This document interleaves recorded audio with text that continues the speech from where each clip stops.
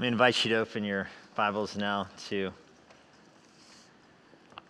the book of Daniel,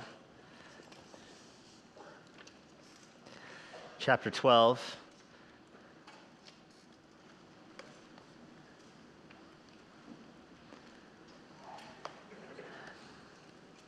I love the progression in those songs that is anchored in Christ. And in light of that, we have victory over sin and the world and the flesh and the devil, over death. And then in light of that, we look forward to the day where we soar with Christ in worlds unknown. And it's a fitting progression because that's what is covered in Daniel chapter 12. Normally through the book of Daniel, we've just worked through the verses as we've gone through the sermon, what I call the read and ramble approach to preaching. But tonight, it's 12 verses, or 13 verses. I want to read them all for us before we begin. Daniel 12, verse 1. At that time shall arise Michael, the great prince who is charged for your people. And there shall be a time of trouble, such as has never been since there was a nation until that time. But at that time your people will be delivered. Everyone whose name shall be found written in the book. And many of those who sleep in the dust of the earth shall awake, some to everlasting life, some to shame and everlasting contempt. And those who are wise shall shine like the brightness of the sky above, and those who turn many to righteousness like the stars forever and ever. But you, Daniel, shut up the words of these books, seal this book until the time of the end. Many will run to and fro, and knowledge shall increase. Then I, Daniel, looked, and behold, two others stood on this bank of the stream, and one on that bank of the stream. And someone said to the man clothed in linen who was above the waters of the stream, how long shall it be until the end of these wonders? And I heard the man clothed in linen who's above the waters of the stream. He raised his right hand and his left hand towards heaven and swore by him who lives forever that it would be for a time, times, and a half a time. And that when the shattering of the power of the holy people comes to an end, all these things would be finished. I heard, but I did not understand. Then I said, "O my Lord, what shall be the outcome of these things?" He said, "Go your way, Daniel, for the words are shut up and sealed until the time of the end. Many shall purify themselves and make themselves white and be refined, but the wicked shall act wickedly, and none of the wicked shall understand, but those who are wise shall understand. And from that time, from the regular burnt offering, and it's taken away, and the abomination that makes desolate is set up, there shall be 1,290 days. Blessed is he who waits and arrives at the 1,335 days. But go your way until the end, and you shall rest, and you shall stand in your allotted place at the end of the days." This is how the book of Daniel ends, and this closing chapter certainly has a theme to it, this theme of time. Your time is ticking away. Nothing is more precious to us than time. Nothing in the world has more value than time. We understand that things get their value from the law of supply and demand. When there is a large supply of something, the demand is limited. And when there's large demand for something, supply itself is limited. And as one grows, the other decreases. Nothing proves that law more than the nature of time. I mean, there is no more valuable commodity in the whole world than time, is there? It's so valuable that you would sell all you had to get more of it. But nothing can buy it. Doesn't stop you from trying, though. Everything else you have in life possesses value inversely. And what I mean by that is the value of everything else decreases as your time decreases. If you have a lot of time, you might spend your money on things. You might put value in money. You might get this car or that house or whatever if you had a lot of time. If your time is limited and you know that your time in life is about to run out, you would perhaps not value those things as much. It reminds me of the way the Israelites were supposed to value their real estate. Their real estate had value in as much as the calendar approached the year of Jubilee. If it was close to the year of Jubilee, a real estate transaction was basically meaningless because you had to get the land back in a year. Granted, the Israelites never followed that calendar, which is why they're in exile in the book of Daniel. But that's the nature of time. Listen, you can lose money in life, and you can just make it back tomorrow.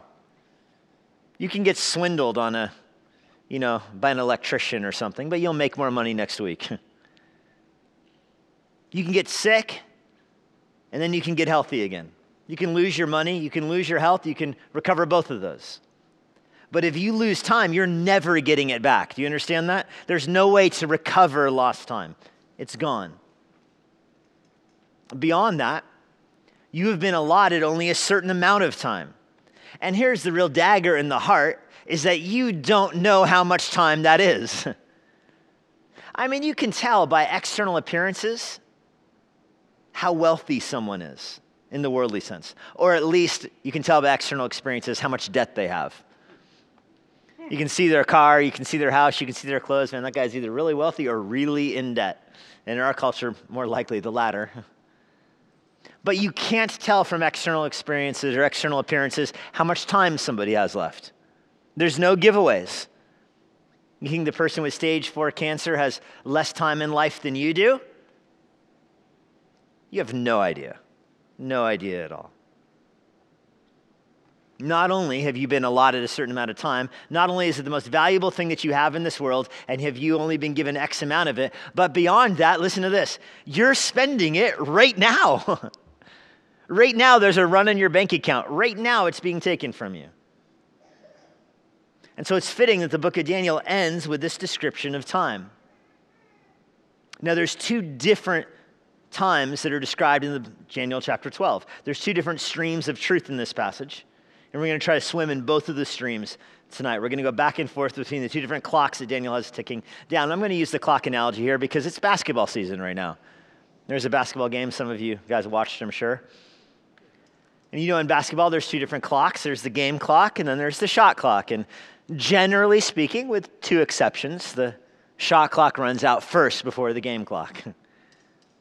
And you strategize based on both of them. And that's kind of what we have going on in Daniel chapter 12. There's two different clocks that are ticking away. But the theme in this chapter is certainly time. And to point that, it's the most common word in Daniel 12. The word time is. It's the most common word. It's used, 8 or 10 times in this chapter, depending on what English translation you're looking at. But you see the beginning in verse 1. At that time shall arise Michael. Obviously, this is the focus of the passage. It's going to be all about that time. Verse 4, at the time of the end. Verse 7, times, point 5. Verse 9, shut this up, Daniel, until the end of time. Verse 11, from that time forward. It is the main refrain of this passage. But the crux of this passage, the main point of it, is down in the middle of verse 5. I, Daniel, looked, and behold, two others stood, two different angels. Remember, Daniel is having this in the Tigris River. He's outside of Babylon. He left Babylon to pray to God and get his answer and to stir up the exiles to go back. And he encounters this theophany or Christophany, Christ, in an embodiment form, some kind, not an incarnation, but Christ in the appearance of a man and these angels that are with him. And now he sees the angels again. He sees the man dressed in white, matching the description of Christ from Revelation 1. And he has a question for them in verse 6. How long shall it be until the end of these wonders? That's the main theme of this chapter. It's all about time. Daniel's at the end of his life here. He's probably 85, 90 years old in that window. And he has seen his time run out. He has spent his life. Born in the Judah Empire. Raised there. And at 14 or so taken to the Babylonian Empire. Raised the rest of his life there, serving with distinction there, becoming the prime minister. Then the Persian Empire, being the prime minister there in his 80s, and now he's walked away from that. He's given it all up. He's walked away out in the wilderness. We don't know if he ever gets back to Babylon. Likely not. It seems reasonable enough that he dies after this, after writing this book. His time is up. And that's why this chapter closes with this question about time. Verse 5, how long? And then in verse 6, how long shall it be? How much time do we have left here? You can almost hear the tick-tock in this chapter. You can almost see the hourglass slipped over in the sand running out. I'm going to follow these two clocks tonight. Let me give you an outline. Two clocks that are ticking away. Apologies to DC Talk for stealing that lyric. You old school 90 Christian rockers get that joke. Your first shot clock that's ticking down Israel's time of judgment. Israel's time of judgment is numbered. God has fixed Israel's time of judgment. That's the main stress in this chapter, verse 1. At that time, that time here, the antecedent is chapter 11, which is the abomination of desolation. Remember, chapter 11 is giving you this massive survey. Daniel's prayer is, how come the exile's not over? You've called us to return, but the Israelites are still out. This is, 450 BC out there. The Israelites are still wasting away in captivity. They're not going back to Jerusalem like they were told to go back. Daniel's trying to shoo them back. Ezra is trying to draw them back. Zerubbabel is trying to drive them back. Cyrus is commanding they go back. I mean, everybody's trying to get them back, and they're not going. They're happy in Persia. They're happy in the Arabian desert. They're happy out there. They've got the nice house and the 2-camel garage. They're just living the life out there. And they don't want to go back. And so that's Daniel's prayer. How much longer until they come back? And God's answer to him is that, you think this is still the exile? I have all kinds of punishment for your people, Israel, Daniel. All kinds of punishment. They have atoned in as much as any captivity can atone for anything. They've atoned for the years of Jubilee they skipped. They've made up for that. But they are still under discipline. They're still under chastisement from God because they've rejected his word, scorned his prophets, worshiped idols, disobeyed him, disbelieved him, all of that. Basically for the whole Old Testament. And so Daniel 11, paralleling Daniel 8, describes all the judgment that is going to come on them. Describes nation after nation punishing Israel, kingdom after kingdom.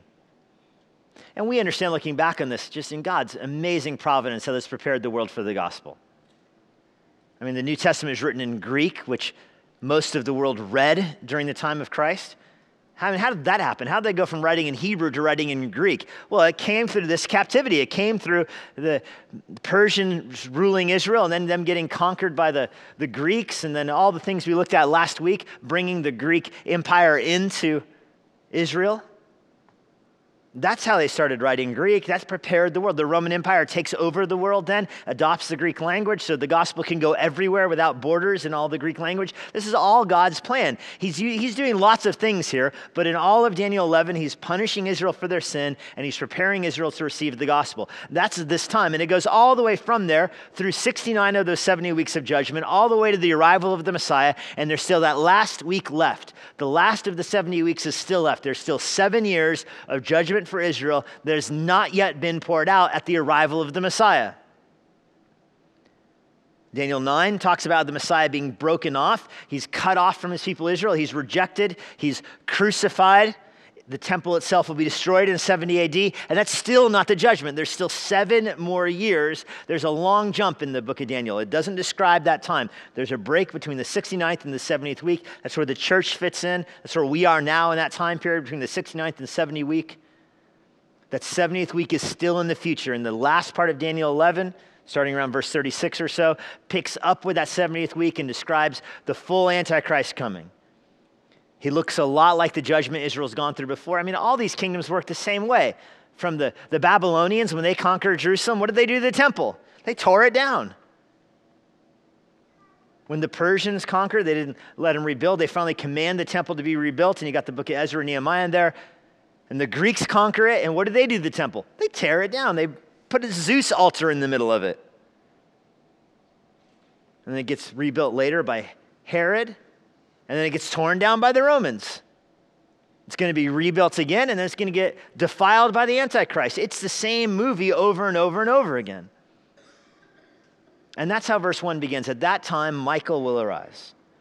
At the end of that tribulation, the 70th week, he is the great prince. He's the angel who has charge of your people. And there will be a time of trouble such as never been since there was a nation until that time. This is quoted by Jesus in Mark 13. This is described in 1st and 2nd Thessalonians as the abomination of desolation. It's described in verse 13 of this chapter as the abomination, verse 11 of this chapter is the abomination of desolation. There's no doubt about when this is. This is still future. This has not happened yet. The 70th week is still future. Jesus quotes this verse pointing forward with it. But remember, you have to ask yourself, what's happening? Who is this punishment for? And the stress here in verse 1, notice the stress in this phrase. It is for your people in verse 1. Charge of your people. And it'll be more extreme than anything Israel has ever seen. All this is answering the question, if Jeremiah's 70 years of judgment are over, how come Israel's still being judged? And God says there is a lot more coming. And by the way, there are those that want to say this is talking about judgment on the church or judgment about God's people of all ages. I don't buy that. There seems to be a very stark difference between the judgment on Israel and the judgment on the church. Daniel, in many ways, operates like the book of Revelation of the Old Testament. Daniel is told to seal this book up because the Jews aren't honoring it, they aren't believing it, in contrast to the book of Revelation when John writes these same punishments. I mean, things in Daniel chapter 8, Daniel chapter 9, Daniel chapter 11, even the stuff in Daniel chapter 12, it's described in the book of Revelation. John doesn't say seal it up. John says unseal it, get it out there, let everybody know. It's a huge difference. The same content. Daniel was supposed to seal it up, John's supposed to get it out. And that's because Daniel is written about the judgment for the Jews. Revelation is written from the church's perspective, what's going to happen there. So Daniel 12 ends with seal this up. You get that down at the end there, seal this up. Well, we'll look at verse 7. I heard the man clothed in linen. I think this is the image of our Lord again. He was above the waters of the stream. He's exalted above the angels. He swears by him who lives forever. And I don't think that's a non-triune phrase. I think they all three members of the Trinity can swear by one another. This is said in Hebrews 6. When Christ takes an oath, who's he going to take it by? Somebody greater than him? Of course not. He's going to swear by God himself. Notice the oath that Christ, or whoever this angel is, takes in verse 7, that when the shattering of the power of the holy people comes to an end, these things will be finished. In other words, the Antichrist is going to defile the temple, as described in chapter 11, and after that, God's going to judge him, and then it's over. That's the answer to Daniel's prayer. How much more judgment? 70 weeks of 7 years. This last one worse than the other 69, and when that week is completed, Daniel, the judgment is over. How long will that be? Well, in the middle of verse 7, time, times, and a half a time. It sounds confusing, but remember this whole thing is given in that kind of language, so you can count on your fingers, okay? Time, that's 1. You keeping up? Times, how many is times? So you're up to 3, good job, and a half of a time. How much is that? 3.5. You guys are doing great at this. Good job. I don't care what your math teacher says. You're keeping up just fine. It's a 3.5 year period. A 3.5 year period from the time the Antichrist defiles the temple to the time the judgment on them is completed. Again, this parallels exactly what is described in the book of Revelation, where there's a 7-year tribulation. The midpoint of it is marked by the Antichrist defiling the temple. It's described in 1st and 2nd Thessalonians both. It's described in Mark 13. It's described in the Olivet Discourse. This is not unique to this passage here, but this is one of the places that describes it at the middle of the tribulation. It says in verse 11 that the daily sacrifice will come to a completion. From that time, the regular burnt offering was taken away, and the abomination that makes desolate is set up. There will be 3.5 years. There's that phrase again. So remember, the Antichrist builds the temple and signs his peace treaty, letting Israel sacrifice in the temple. At the middle of the tribulation, he violates that treaty. He defiles the temple, just like has happened before. Remember, this is what the Romans did, and the Greeks did, and the Babylonians did. And then God will pour out wrath on them. It'll be a devastating war for 3.5 years. It's the second half of the tribulation. But then there's a weird phrase in there, verse 12. You got an extra 45 days tucked in there. You see that? 1,290 days to 1,335 days. What's up with the 45 days? Well, this lets you know there's a month and a half, 45 days between the end of the tribulation and the start of the kingdom. This is the only place in the Bible that 45 days is described, but that does make sense. Christ is going to come back. You see this battle, I think, described in Zechariah. It happens quick and suddenly, Zechariah 11 and 12, when the Lord comes back. He splits the Mount of Olives, and this just bloodshed in Israel as the Israelites are converted. So when they begin to be converted, their judgment is over, and the Lord is going to set up his kingdom. That takes about 6 weeks, about a month and a half, or 45 days. And that's how I understand that break there. I mean, the impressive thing about here is this massive event in world history in the future, God knows to the number of days that it's going to happen. He is keeping track of time. All of this fulfills the judgment on Israel. You just think of Romans 11, verse 17. It speaks of Israel as a branch that is broken off.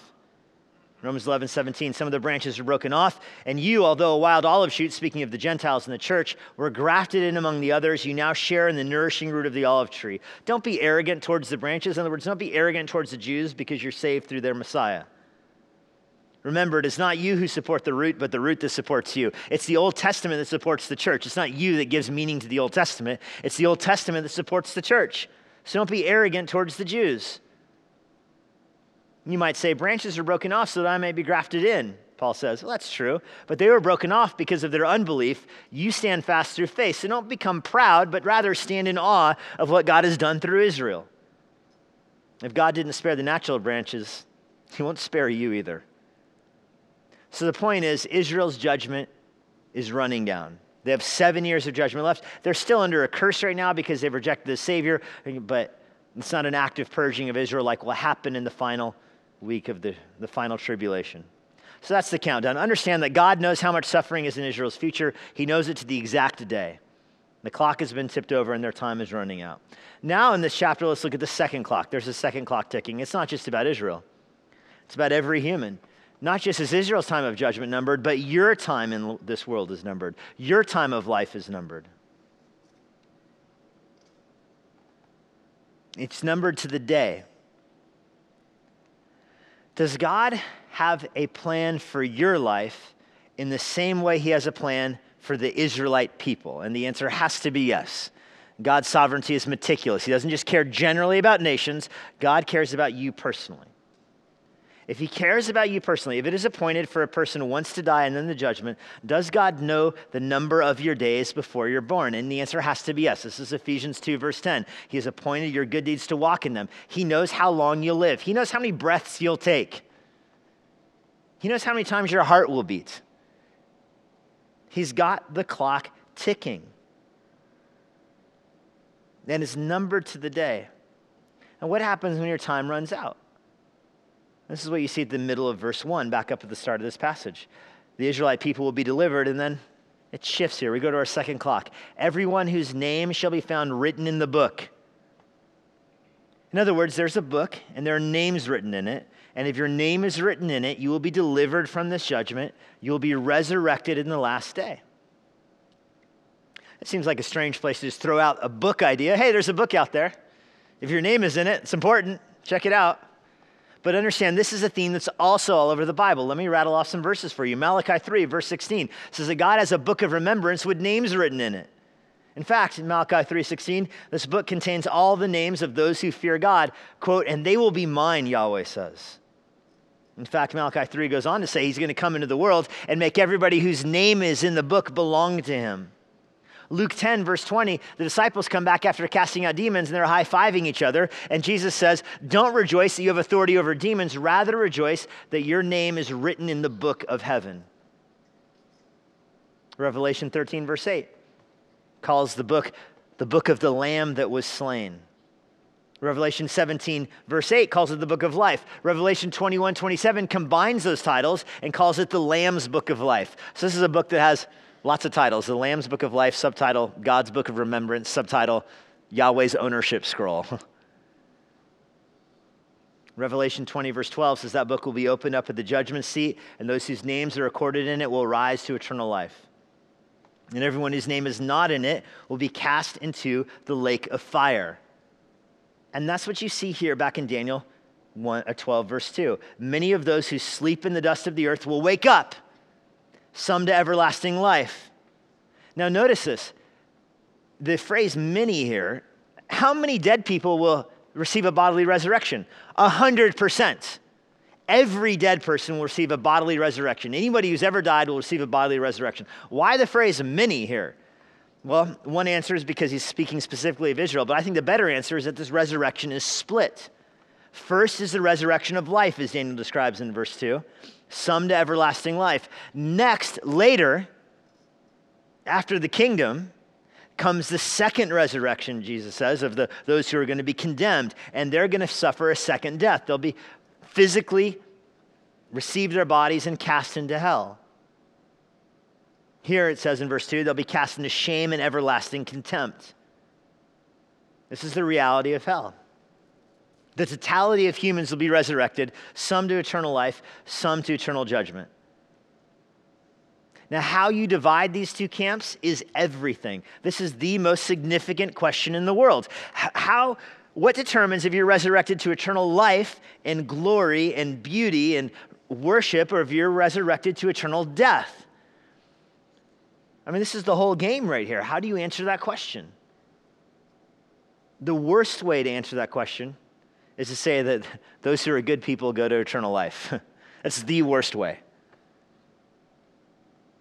It shows a shallow understanding of what bad and good is. It shows a non-serious understanding of the human condition, and it shows a repugnant understanding of evil and sin. To say, oh, good people go to heaven, bad people go to hell.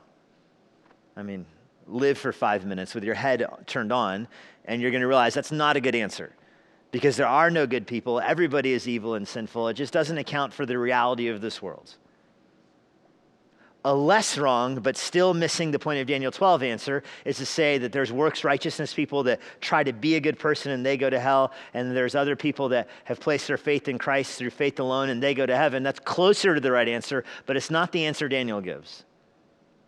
Because it puts the focus on the sinner and the saint. The answer Daniel gives, the focus is entirely on the book. That is the causal action here. Is your name written in the book? That is what distinguishes the first and the second resurrection. Did God write your name in the book? Now, it's a natural question to ask, how do I know if my name's written in the book? And that's where faith comes in. Do you believe the gospel through faith? That's the Lord working in your heart. He works in the heart of those whose names are in the book. But this is a strong verse about the doctrine of predestination, the doctrine of election, the doctrine that God owns his people. He has their names in a book. And because of that, look at verse 3. There are those who are wise, they will shine like the brightness of the sky above. And there are those who turn many to righteousness, like the stars forever and ever. There's a joy that comes from directing other people to a life in Christ. I had the most interesting conversation this morning after first hour. A middle school student came up to me. He could be one of your kids for all I know. I don't see him here tonight, but I've seen him in Awana, so I have no idea what his last name is, don't know if his parents are here. But he came up to me and he said, I'm doing a report and I have a couple questions for somebody and I wanted to ask you for your job. And I'm like, okay. And he said, was it a hard choice to become a pastor? That's a really interesting question. And I said, no. And he said, did you want to be a pastor when you were a kid? And I was like, no, I wasn't raised in a church. I didn't know what a pastor was. And I got saved, and it didn't enter my mind. I got saved when I was 18. It didn't enter my mind to be a pastor. I wanted to be a professional soccer guy. I was working for Major League Soccer. I wanted that to be my life. I wanted to chase the god of Baal around, or Baal is how I pronounced it. That's what I wanted to do. And then I got to go on a short-term mission trip, and I got to tell people about Christ, and I got to see kids I was coaching come to faith in Christ. And I thought, this is, what happens when there's a soccer game and there's a youth group retreat? I started to be a youth pastor. There's a youth group retreat, and there's a soccer game I'm supposed to referee. What am I supposed to do? And the decision became easier and easier over time. There's a certain joy that comes from spending your life doing what verse 3 says, trying to turn many to righteousness. There's a certain way of redeeming the time that gives you. Now, the middle school student's second question was really funny. He said, so is this what you do all week? And I said, yeah. So he said, so do you have another job then, or is this it? I don't like where this is headed.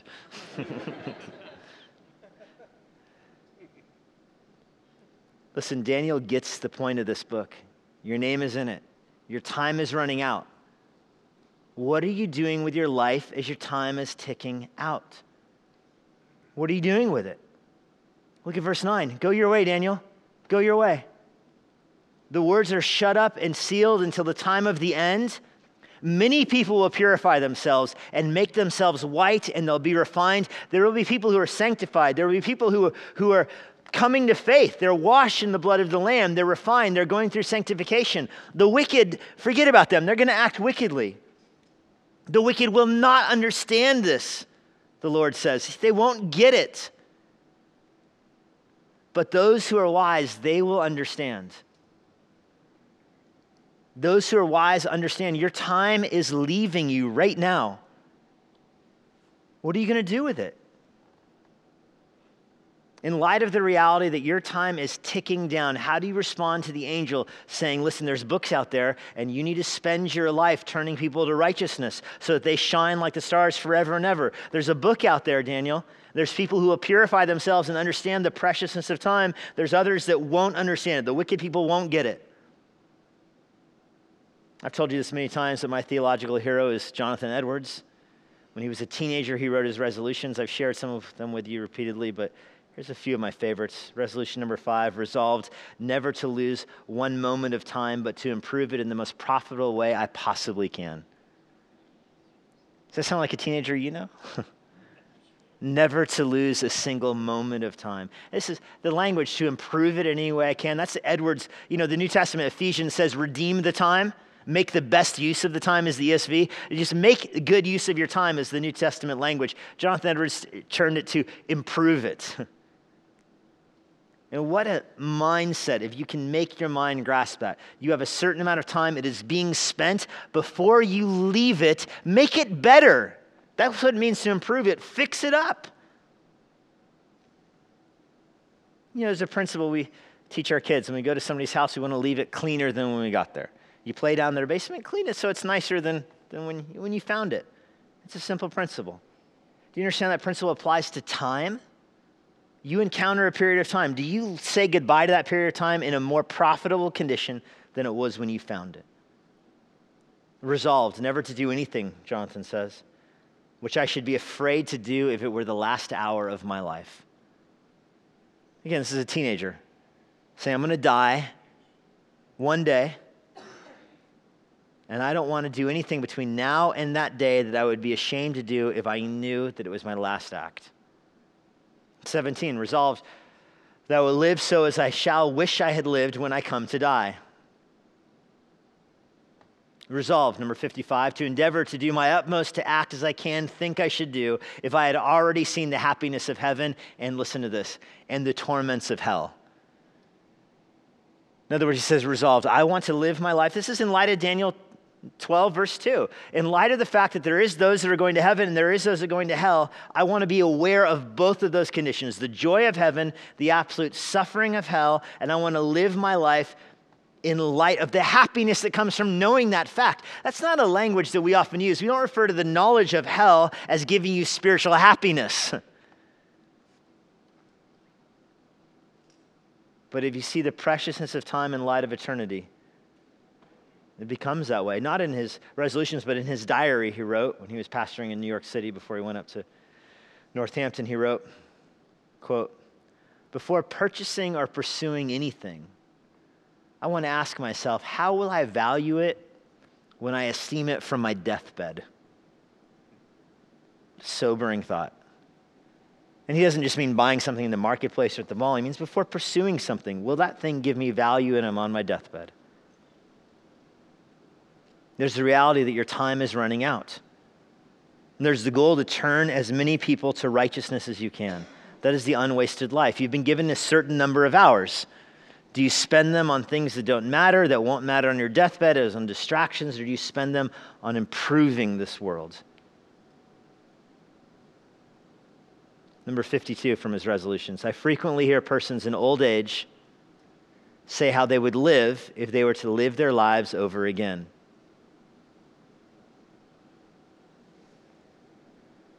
Resolved. The resolved in this one comes after that observation. Just let that observation hit you. I frequently hear people in old age say how they would live if they got to live their lives over again. Is that true? I'm sure it is. I'm sure you can think of people in old age that have said that. Resolved, he says, that I will live just so as I can think I shall wish I had done, supposing I live to old age. It's sobering when you realize how Edwards died. President of Princeton trying to convince the students to get the smallpox vaccination. They wouldn't do it, so he gets vaccinated to show them that there's a greater risk in this world than smallpox. There's a risk of not loving your neighbor. And so he gets vaccinated. Of course, he ends up killing him, suffocates him as his esophagus closes. He gets to write letters from his deathbed. He has one of his daughters with him. He writes a letter to his wife. Tells her basically, I'll save it, share it with you some other time. But he tells her basically, I have no regrets. So this is a life built on resolutions a teenager makes that plays itself out to the deathbed, where he writes to his wife and their numerous children and says, I don't regret anything. That doesn't accidentally happen. The ability to say goodbye to this world with a clean conscience does not accidentally happen. This is Daniel's experience. Daniel's at the end of his life, outside of Babylon now, along the Tigris River, disappointed that he hasn't seen God's kingdom established in this world yet. Disappointed for sure.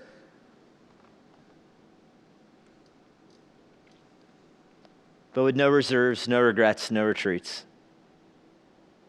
Did Daniel ever back down? I'm sure he did, but he didn't write about it. This is the life that is aware of the preciousness of time. He had been given time and he maximized it. You ask yourself this. Do you live your life aware that you're on the precipice of eternity? Do you live your life aware that your time is running out? Listen, the pursuit of God's glory, it's not a mystical experience disconnected from the daily grind of life. It's not an ivory tower existence. It's not just for pastors or professional Christians. It's as basic as asking yourself, what am I doing in light of the reality of eternity? And listen, eternity is so close, you may as well speak of it in the present tense. It's here now. It's an uninvited guest in your house.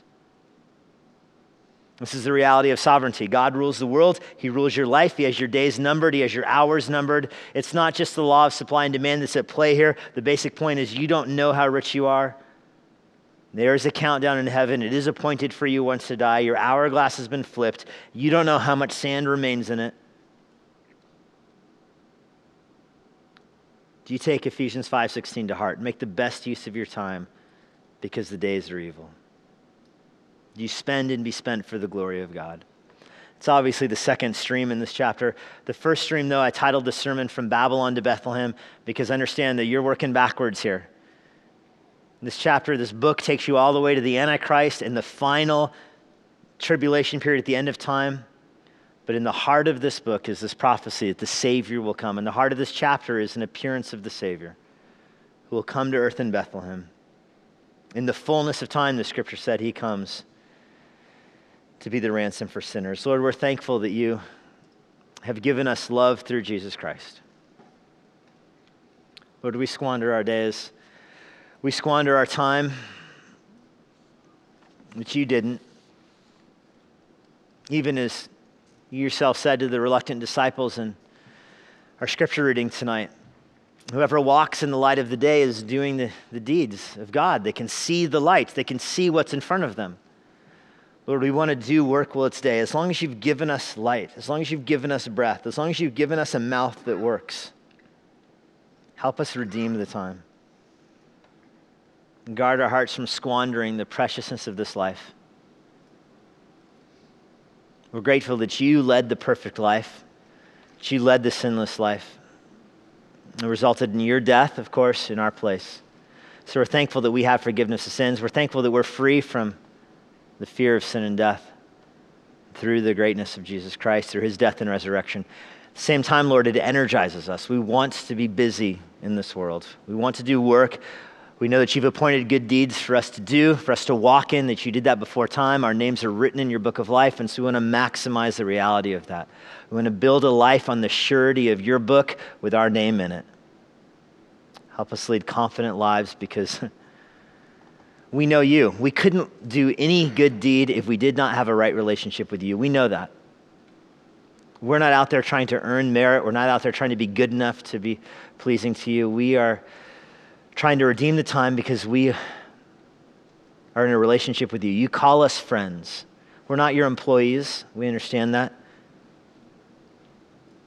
In the sense we're your slaves, we're owned by you, but we're more than that. We are your friend, because we know what you're up to in this world.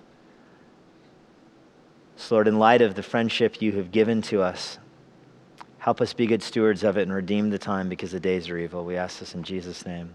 Amen. You have been listening to Emmanuel with Pastor Jesse Johnson. You can find more resources like this at ibcva.com. Here is a parting word from Pastor Jesse. If you have any questions about what you heard today, or if you want to learn more about what it means to follow Christ, please visit our church website, ibcva.com. If you're not a member of a local church and you live in the Washington, D.C. area, we'd love to have you worship with us here at Emmanuel. We're located in Northern Virginia, and for more information about when and where we worship, check out our church website.